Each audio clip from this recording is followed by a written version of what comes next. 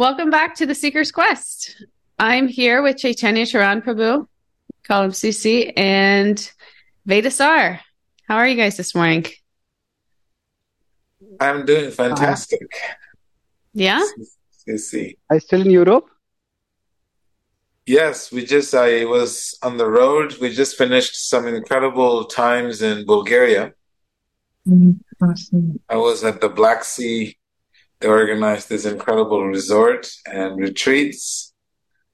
Every week we get extra new 70 people, and we practice Bhakti Kriya, and yeah, incredible group of people that came in.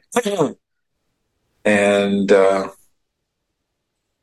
definitely a very interesting revolution. I was on Bulgarian TV, national TV, for 2 days. On the retreat, we had a Bulgarian actress, the Bulgarian Miss Bulgaria, and we had some interesting characters. Wow, that's Amazing. You should awesome. share some pictures with us. Mm. Veda, did you ever go swimming? Yes, I You did went in the Black swimming! Sea. So every morning we do the sun early morning.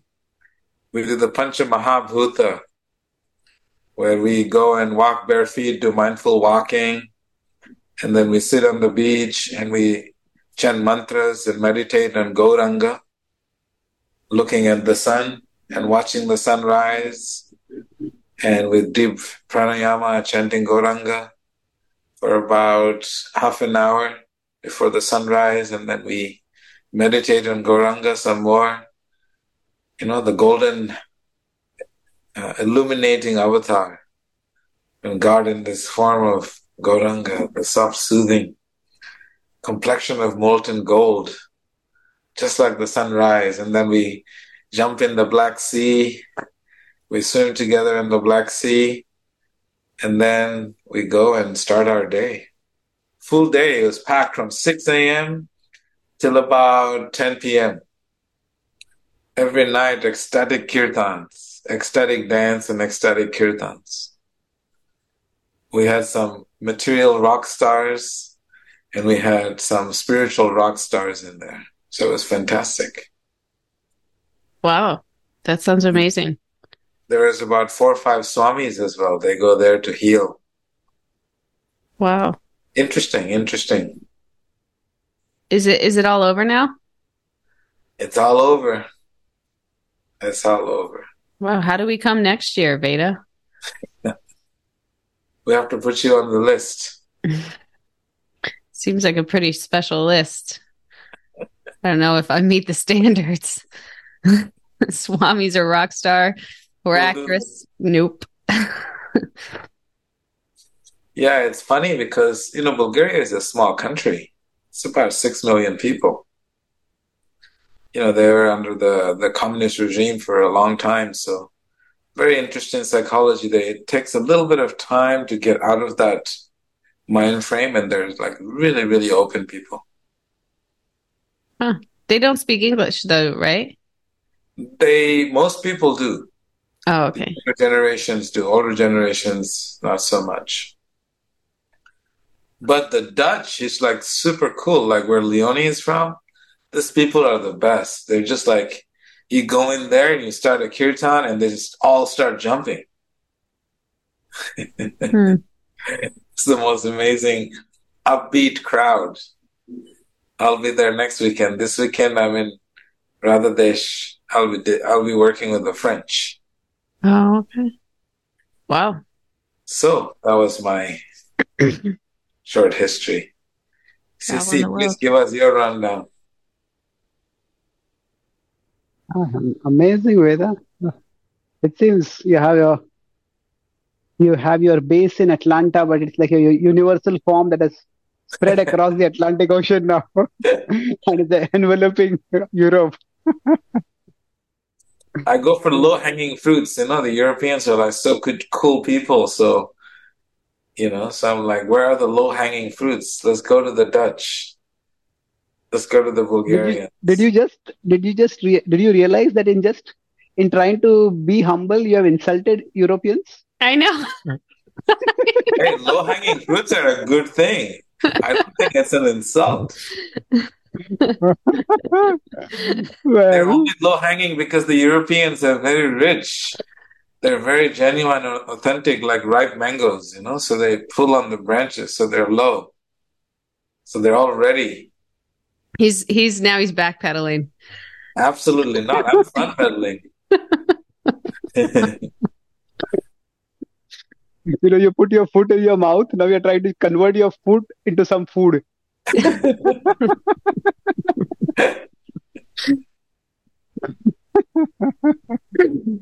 Yeah. CC, you're getting ready to go to Australia, right? Yeah. As soon as we finish our podcast, I'll have to leave. Oh wow. So- Okay. Well, let's get into it then. That's a good one.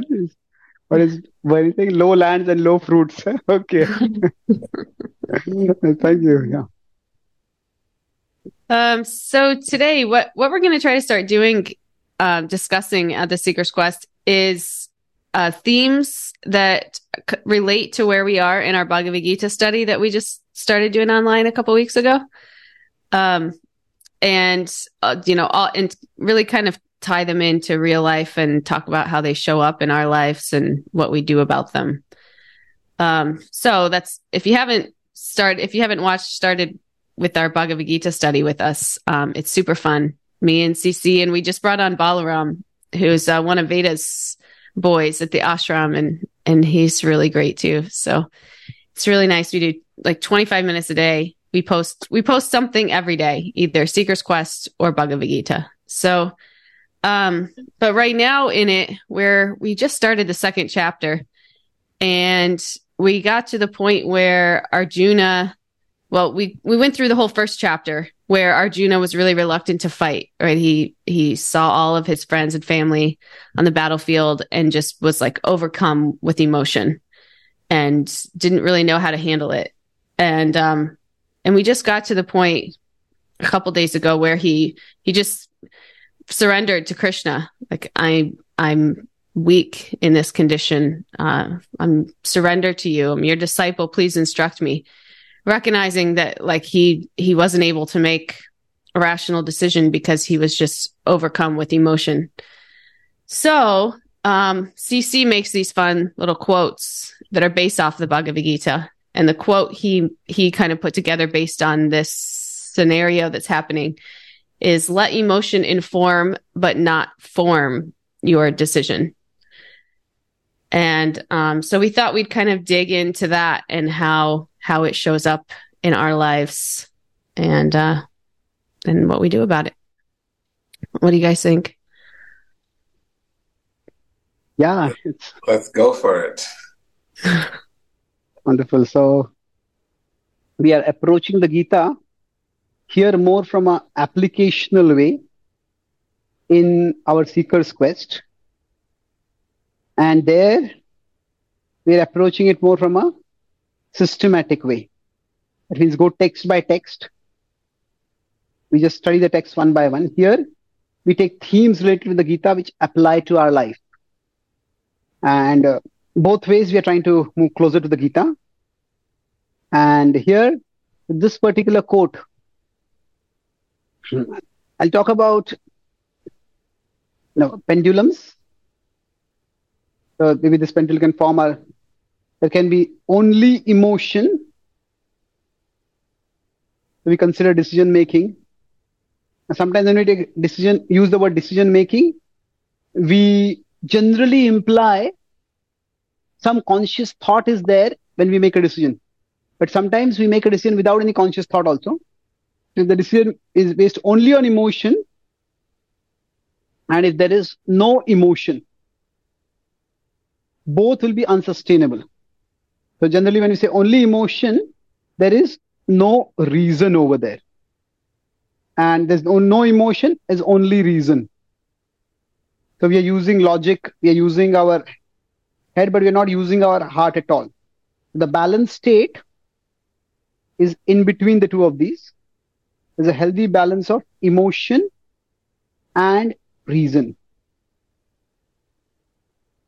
So when I say let emotion inform our decision-making process, I'm referring to this.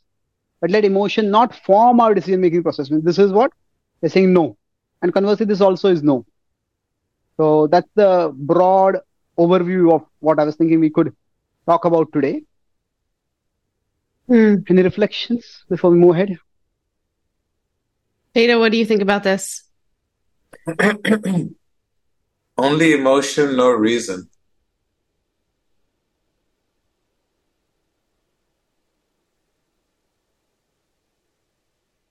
So that means Go ahead.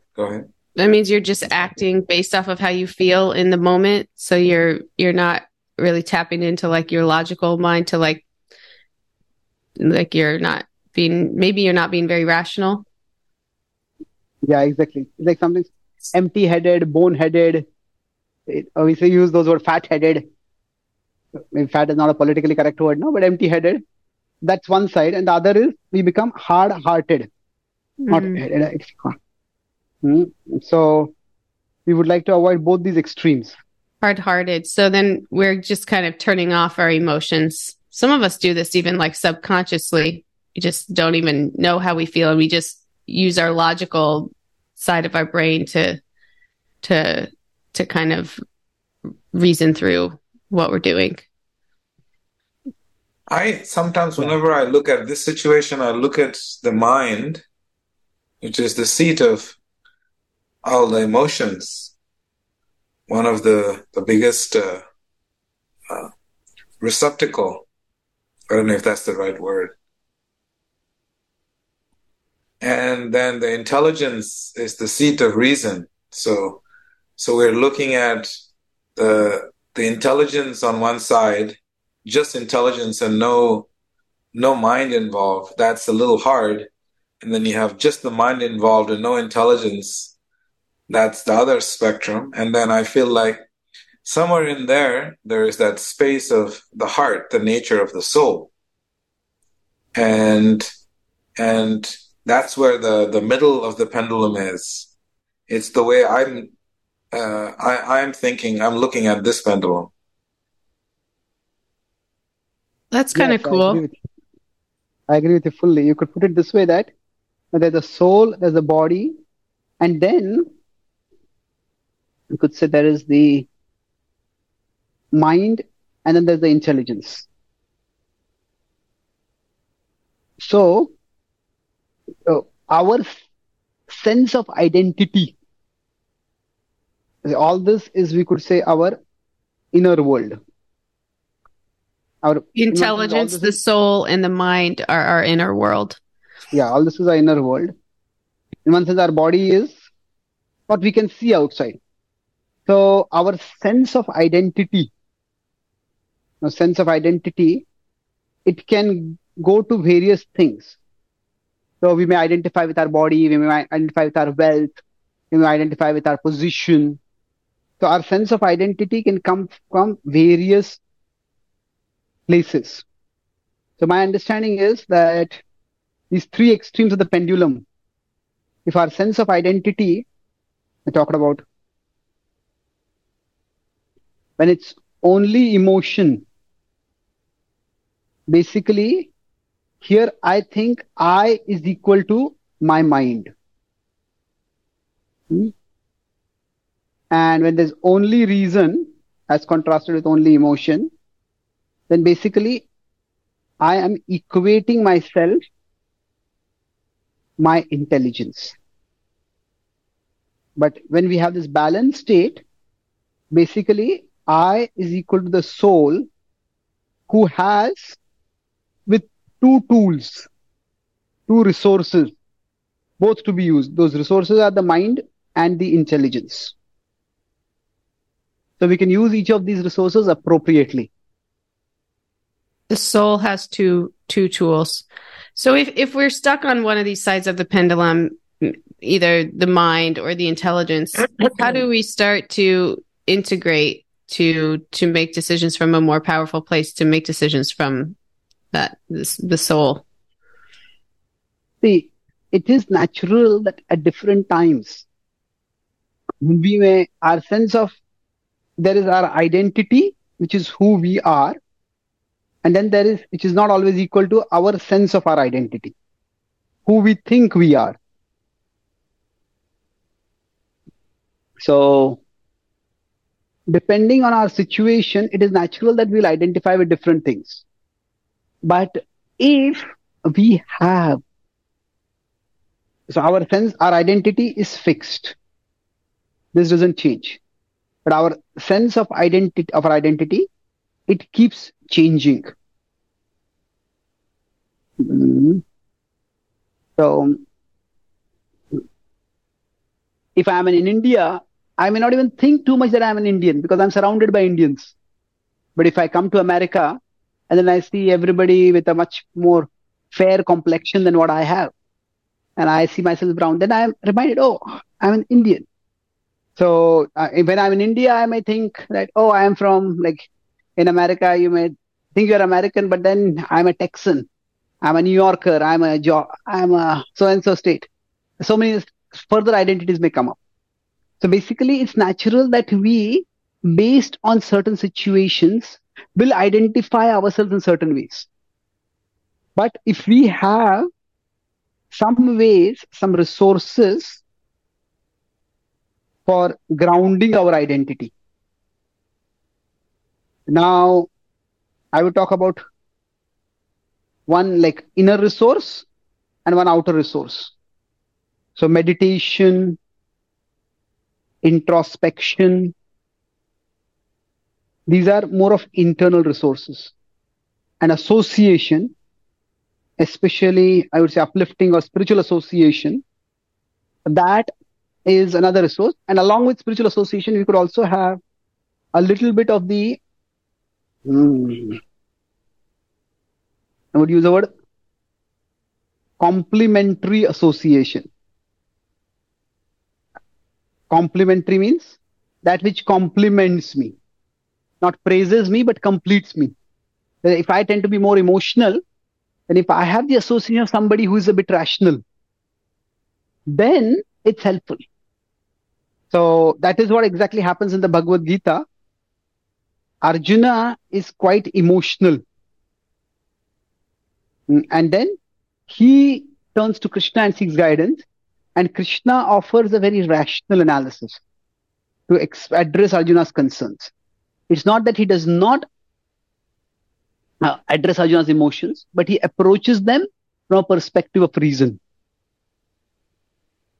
So let's unpack this a little bit. When we go up and we talk about making decisions either from the mind or the intelligence, and then the pendulum here, yeah, and then you said that the middle of that pendulum would be making decisions from the soul using the tools of the mind of intelligence. It's almost like if we're making a decision solely based off of emotion or solely based off of reason, then we're kind of fragmented. What you're saying is we're not connected to the soul if we're leaning into one or the other too much. Is that what you're saying there? Yes, exactly. So then when we learn to integrate the both and fuse that with our true sense of identity, then we're like a fully integrated machine ready to be effective and empowered when we are seated in our real identity as a spirit soul, and we use the intelligence and the mind as tools to direct our decisions and the way we go about our days. Then we're really truly connected in a holistic way. Yes, very true. And then and then what you said this resources for grounding our identities. So sometimes this is when you made the point that sometimes we're easily influenced or we easily forget our actual identity. And that may be because we're in certain association that has a certain identity and then we take it on. Or we just get caught up in our own stories, our own narratives. So ways that we can get grounded in our actual identity, which is important to this whole thing because it's an important part of the equation of fusing our identity with and using our emotions and our mind and our intelligence to act in favor of our real identity. These resources you're talking about are meditation, introspection, and spiritual association or complementary association. That's quite a good recap. Did I exhaust you, or did you want to exhaust me? No, I'm just trying to connect it all. I'm just trying to connect it all and the train of thought. Veda, do you have anything to say about that? I often think that when we come to the middle of the pendulum, we have to really, for me, it's really getting centered into the heart. Is the seat of the individual soul and the supreme soul, and the individual consciousness and the supreme consciousness. And so that's the real connection. The real connection happens when we really do the inner work, and the real inner work is when we are situated in the heart with the divine. And I feel that is the real key, not emotional, not intellectual, but being situated within the heart. And to me, heart means the seat of the individual consciousness and the supreme consciousness. And that's where the middle ground is. It's not just emotional or just intellectual. That's not balance. The balance is in when we're actually situated in the heart. And our heart generally is a soft space. It's a place of meditation. It is a place of reflection. It is the place of balance. It is the core.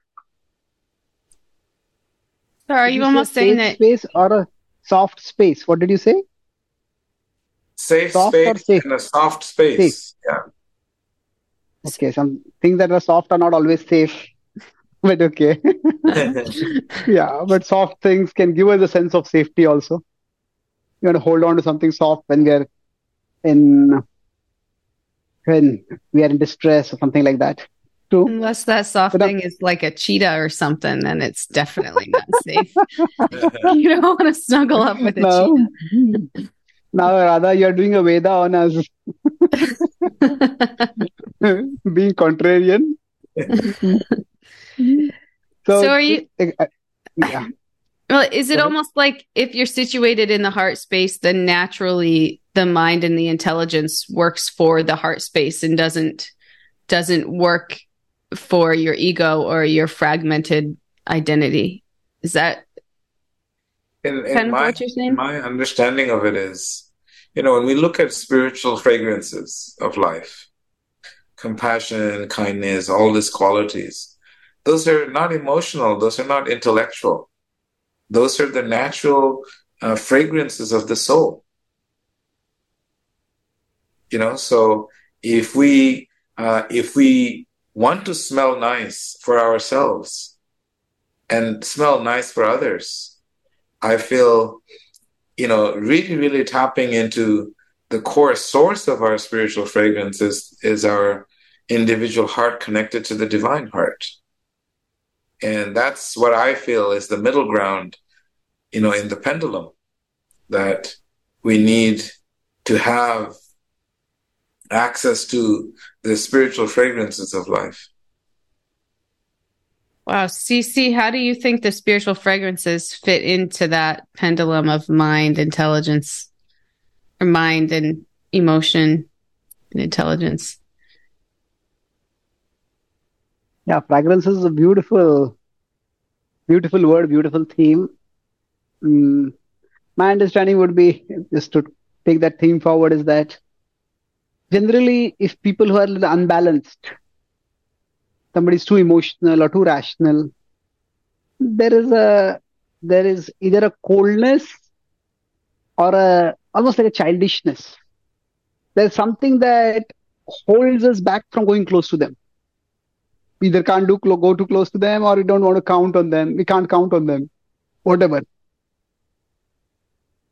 So if we use the theme like fragrances, are what attract us. If something is fragrant, we want to explore. And then the opposite of this could be, if I use the word orders, they repel, or they at least keep us at a distance, or hold at a distance. So I would say generally a fragrant person would be, in between would be a spiritually fragrant person. Compassion, kindness. Yeah. So here you would have, these would be lacking. So maybe the not so attractive smell of too much sentimentality, instability. If somebody's too emotional, then we can't really count on them. On the other hand, if somebody is coldness, we have like a sense of indifference or apathy. They don't have any emotion. That also doesn't work. I would say in between, we could have this spiritually fragrant thing. Yeah, I feel like Veda. I feel like he's almost saying that those things, the left and the right side of the pendulum, the sentimentality and the coldness, is more like products of the ego. It's more like when you're acting on the platform of the ego, and the middle, when you are connected with the soul, and you're naturally giving off qualities like compassion and things that are natural qualities of the soul that aren't based off of the platform of the ego. Yeah, when you use the word ego, generally it has a sense of misidentification. We are identifying ourselves with something which we are not. So you could say when the ego, and there's a false identification with the mind, there's sentimentality. And there's false identification with the intelligence. So Yeah, that's it's like when we become cold-hearted. Yeah, it's like when we love, like when we are in a relationship with somebody and we love them because of this relationship that we're in with them, versus we love somebody like our children, like unconditionally, no matter what they do. Or isn't that like the love that you have for your children is like the closest thing to this spiritual love that we talk about? Like it's unconditional. Whereas some other relationships, there's a ceiling, right? Of like that determines our level of love, or that what we're willing to give or not give. And that's like on the ego plane. Is that right?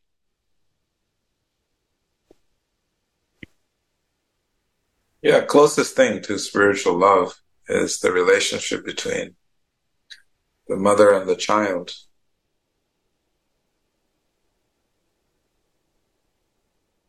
Yeah.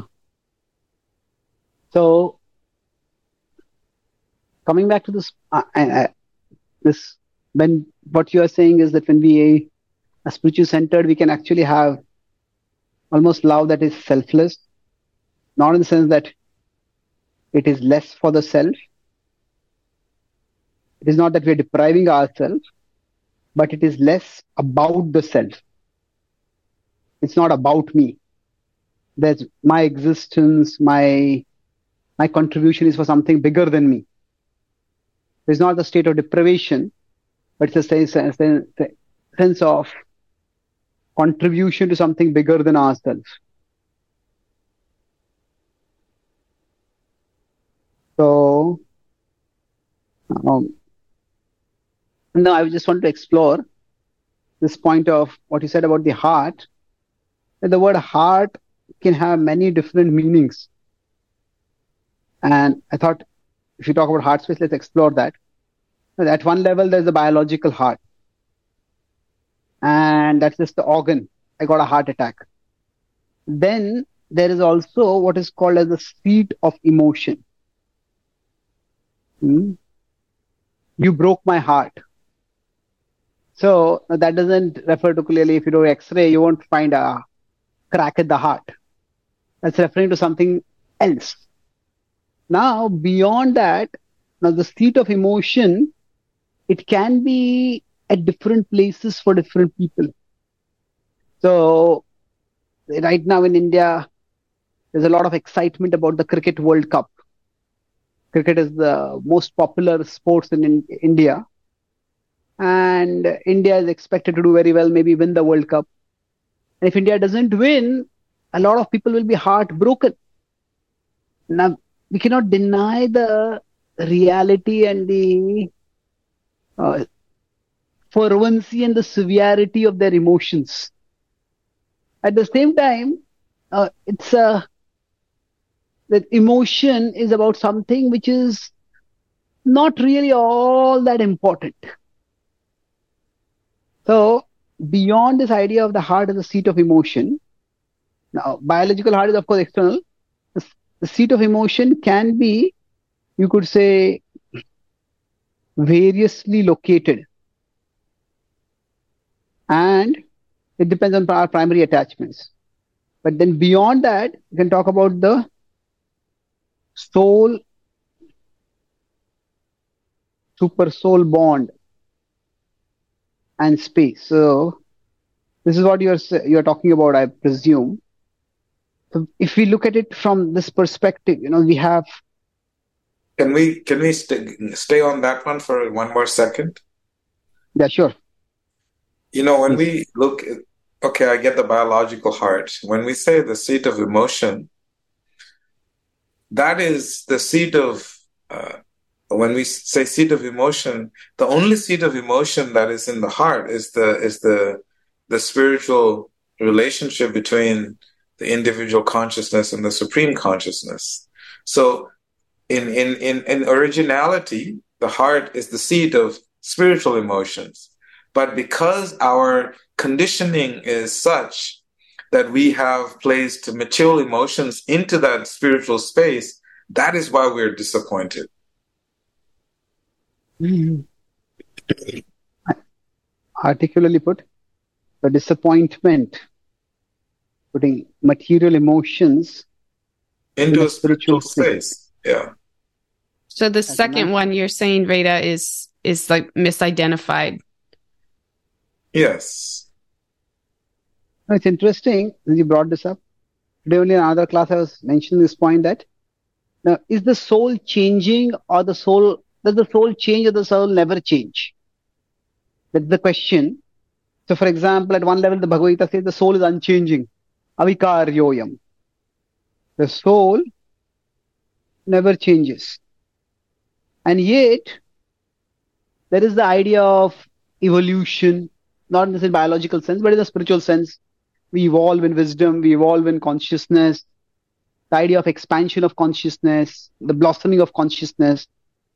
So the understanding is that so there is some sense in which the soul does change. So the way the Vedanta Sutra talks about is the soul has its consciousness.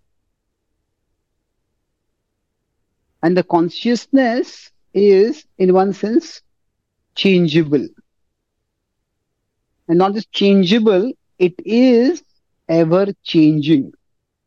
Now, it can be changing for the good. So, if we are putting in our consciousness positive, uplifting stimuli, then the consciousness is changing for the better. But if you're not, then it's changing for the worse. So, I think in that sense, there is, when we are using the word heart, what does it refer to? In its original sense, the heart refers to the subject of consciousness, in the sense that there is the soul and it's all pure consciousness. But then in the consciousness also, some object might be primarily present. Like I was giving the example of cricket. So a person's emotions might be very much fixated on that particular object. It could be one's country, it could be one's looks, it could be one's bank balance, it could be one's favorite game, whatever it is. Now the soul's original pure consciousness is where the soul, and in the path of the consciousness of the soul, there is the divine who is prominently present. And then the soul's consciousness centered in the divine, and being centered in the divine, from there, it may go outward to the rest of the world. So this is where there is divine consciousness, where we see everything in relationship with the divine. Mm. So the first one you drew, where the subject of the consciousness is the object, that's like what Veda was saying. It was when we misidentify material affection for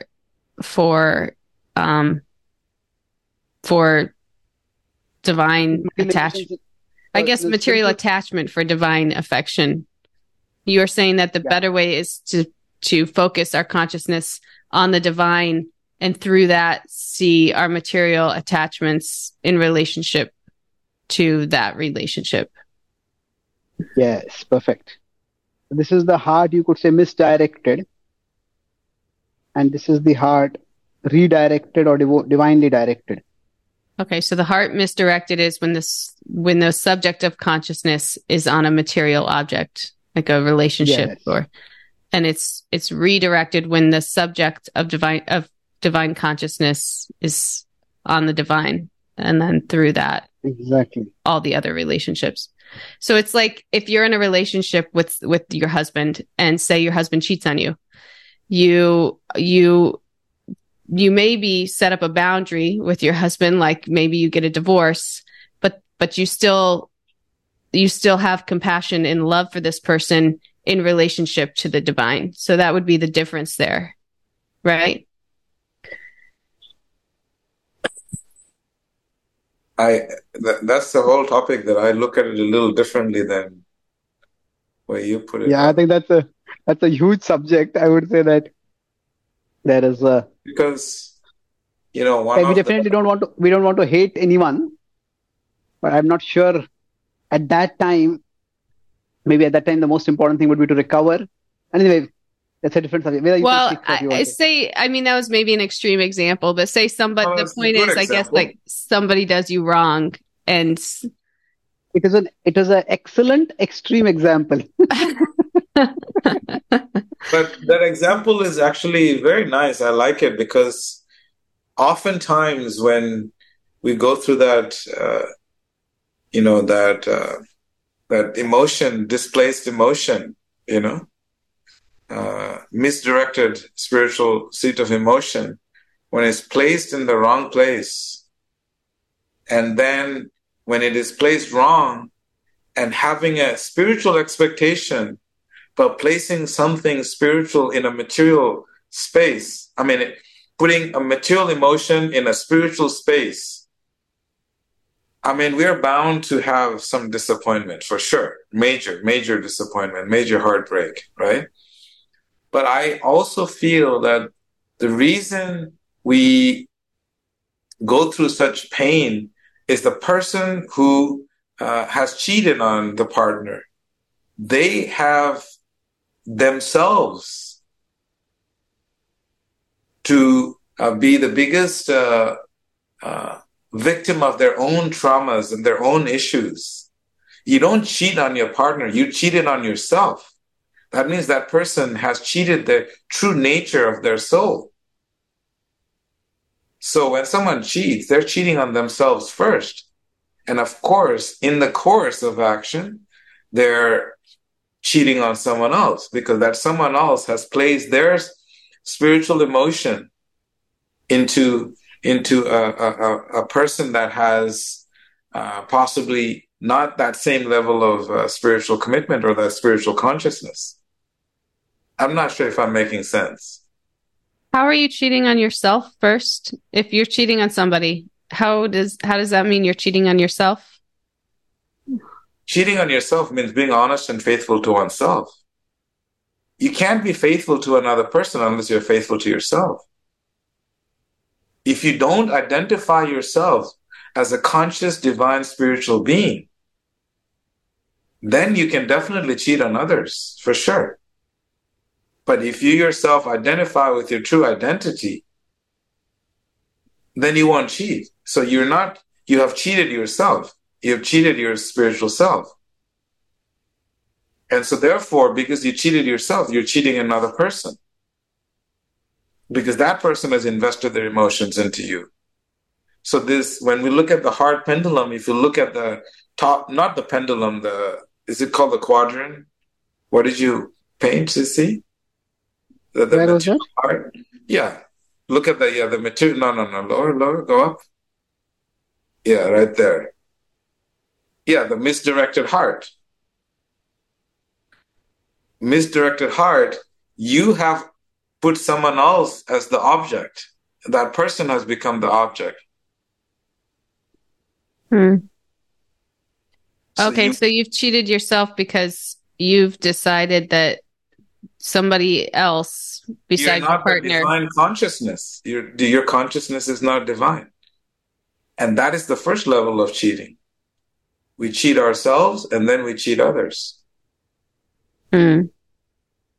Yeah, I would say that. No one can cheat on you before they cheat on themselves. They can only cheat on you when they have cheated themselves.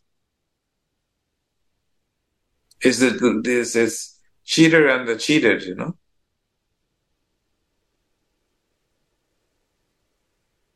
Yeah, because it's like the person is in a relationship with someone thinking that that person will fill their God-sized hole.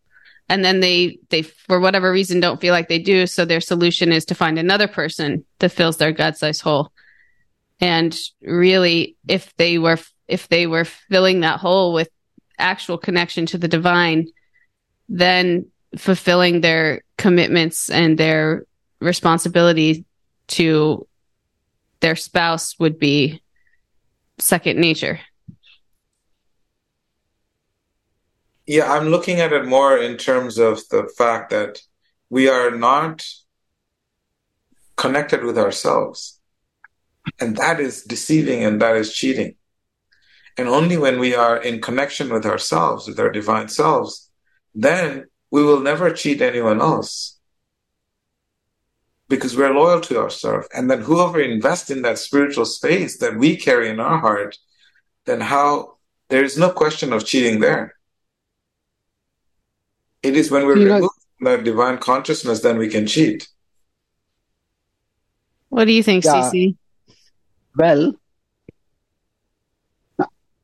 and there is something just foundational in our life, and then there is something just functional. So most of us see the foundation of a building is wrong, is off. We don't notice it also. But at a functional level, if there are cracks somewhere, if a quake comes and the building starts shaking, or some heavy objects being dropped cause the building to tilt, or cracks in the floor to form, that's when we notice it. So while the two are related, like this at a functional level, cheating others is terrible. Where we all have certain expectations and promises in our relationships, and when those are not fulfilled, when those are violated, then it's terrible.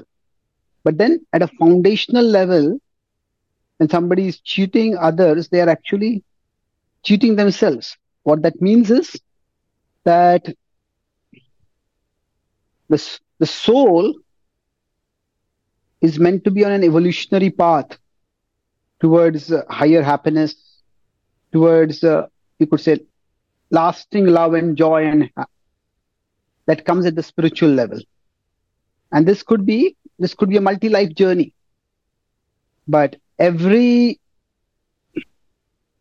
relationship, it can help us progress on this journey. In every relationship here, if it is holistically understood and adopted in our life, then it can help us move forward in this journey. Multiple laps in this journey. Now what happens is that when we go off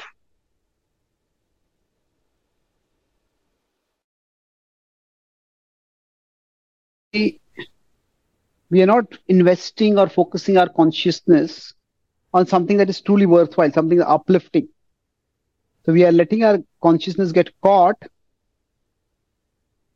in something that is going to pull us down, something that is degrading, something that is going to cause us disintegration. And then eventually, so this is the problem at a foundational level. And from this foundational problem, eventually, various functional problems do come up. So now just because a person has cheated themselves does not necessarily minimize the gravity of the fact that they cheated others. There could be many people who are not spiritually minded so much, but still they have some level of functional integrity to them. And so while we understand that the functional problem comes from a foundational level, at the same time, there's a two-pronged approach to dealing with things. So at the functional level, the problem has to be addressed, and at the foundational level also the problem has to be addressed. And when we try to address them, so if you're trying to address problems, basically, I don't want to put a pendulum over here, but it's like sometimes we address it at the functional level, sometimes we address it at the foundational level, and the most holistically, we address it at a functional and foundational level. That means, let me explain this in another example. We talk about our topic was basically emotions and what role emotions are. So if somebody is suffering from addiction, now somebody is an addict, at a functional level, they may need some help. Maybe create some boundaries, maybe have some kind of therapy or support or whatever. But at a foundational level, what you talked about, filling the God-sized hole in the heart, they have to find some deeper meaning, a greater sense of connection. So, fill the God-sized hole. So now, which is more important when? Now, ideally, both are required. The Gita talks about this, that when we have these self-destructive urges within us, at a practical level, we need to create boundaries. But at a deeper spiritual level, we need to have a higher connection, a higher bond. And so both, when they are there, then it's a holistic, it's a sustainable solution. It's holistic and it's sustainable. Yeah, it's like what a 12-step program does, right? You get like association and then you work the steps, and it's a super spiritual program, actually, right? Yeah. While you're, what's the word? Not engaging in the addictive behavior. What's that word? Not relapsing? Yeah. Or acting out? What? It was like, I wanted to say sustaining, but it's not sustaining. Sober? Being sober? Yeah. I mean, they all mean the same thing. So you stop the addictive behavior and you get in a sangha, a community of people that are trying to do the same thing. And then you work the steps, which is really, a spiritual step, really surrender to God, surrender your will to God, right? That's one of the steps. Yeah. That's true. Nice way of looking at it. So, Veda, have you any non-contrary comment before we conclude?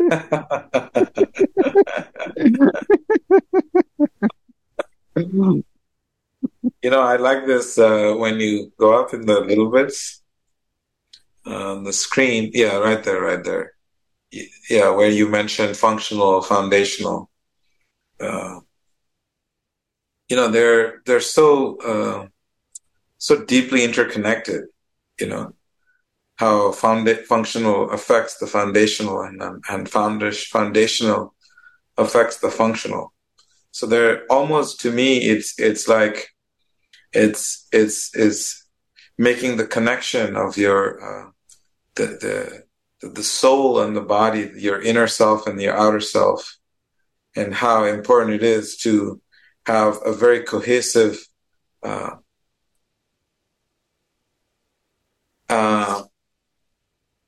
inter-supplementary relationship between the functional and the foundational. Because with one or the other, it's becomes very dysfunctional. So I really like that point. And yeah, that was my only thought I had. Did you come up with this word, inter-supplementary? Did you mean complementary? Yeah, I mean, is it complementary? Inter-supplementary is not a word? I don't know. In my dictionary, it is. I was thinking of words like harmony, synergy. So go ahead. What is the correct word? You're the English. No, it's English, the democratic language. You are free to make your own words. So then it is mine.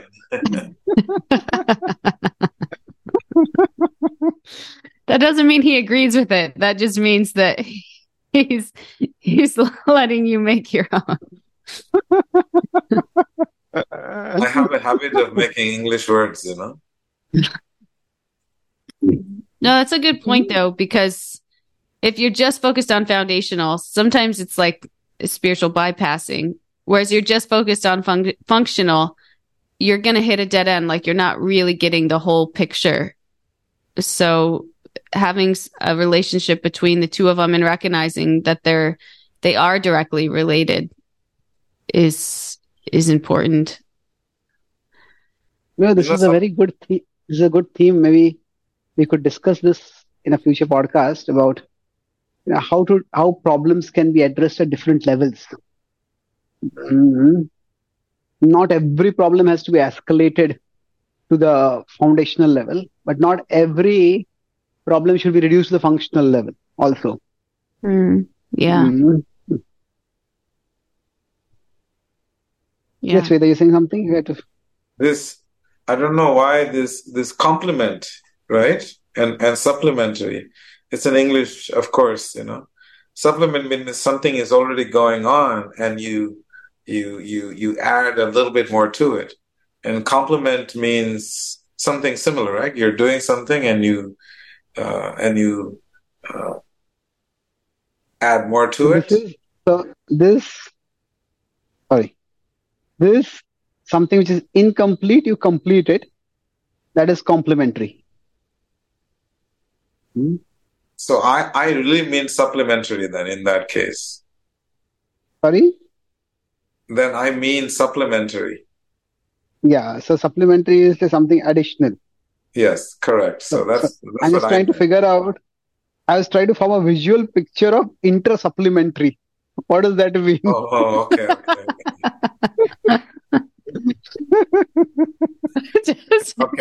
It's kind of like a blend between the two, really. So this is what I meant by inter-supplementary, right? That both the divine is complete and the functional, and both are complete. And when these two complete supplement each other is what I was thinking. Okay. Okay.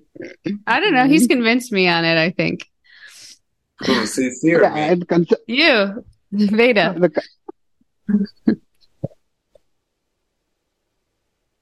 I agree with the concept. I don't agree with the language.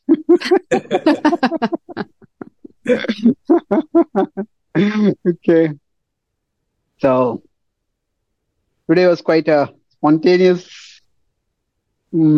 spontaneous trek, I would say. So today I'm going to make the summary also zigzag. So we started by talking about this only emotion, only reason, and emotion plus reason. And then in connection with that, we talk about how our sense of identity can be, wow. Every time. You like to But do hearts, you see? He does. actually, my tablet likes to do that. So we have our intelligence, we have our mind, and with the soul. So where is our sense of identity? Hmm. If it is centered on the soul, then that is the best. Then we can use the mind and intelligence as tools.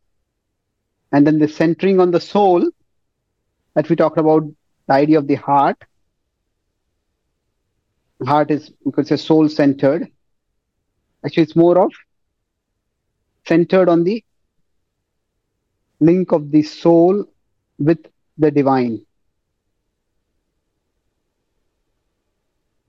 This combined together is what, in the most evolved sense, we refer to as the heart.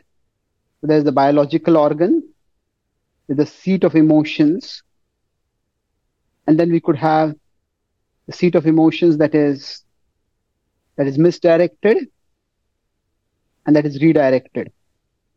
We discuss how what is present in the consciousness that can change. So if I talk about,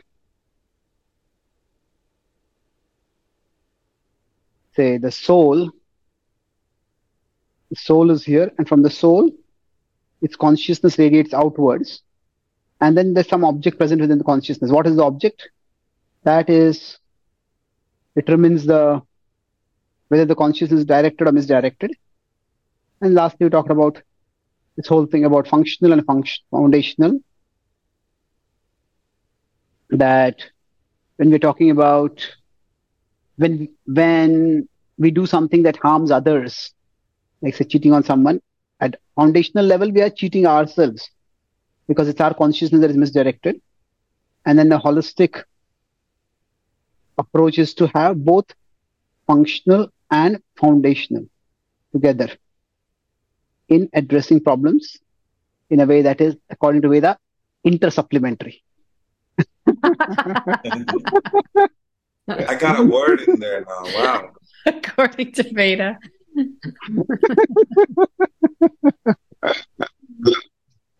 Great. Well, thank you all. A very artistic expression on this conclusion.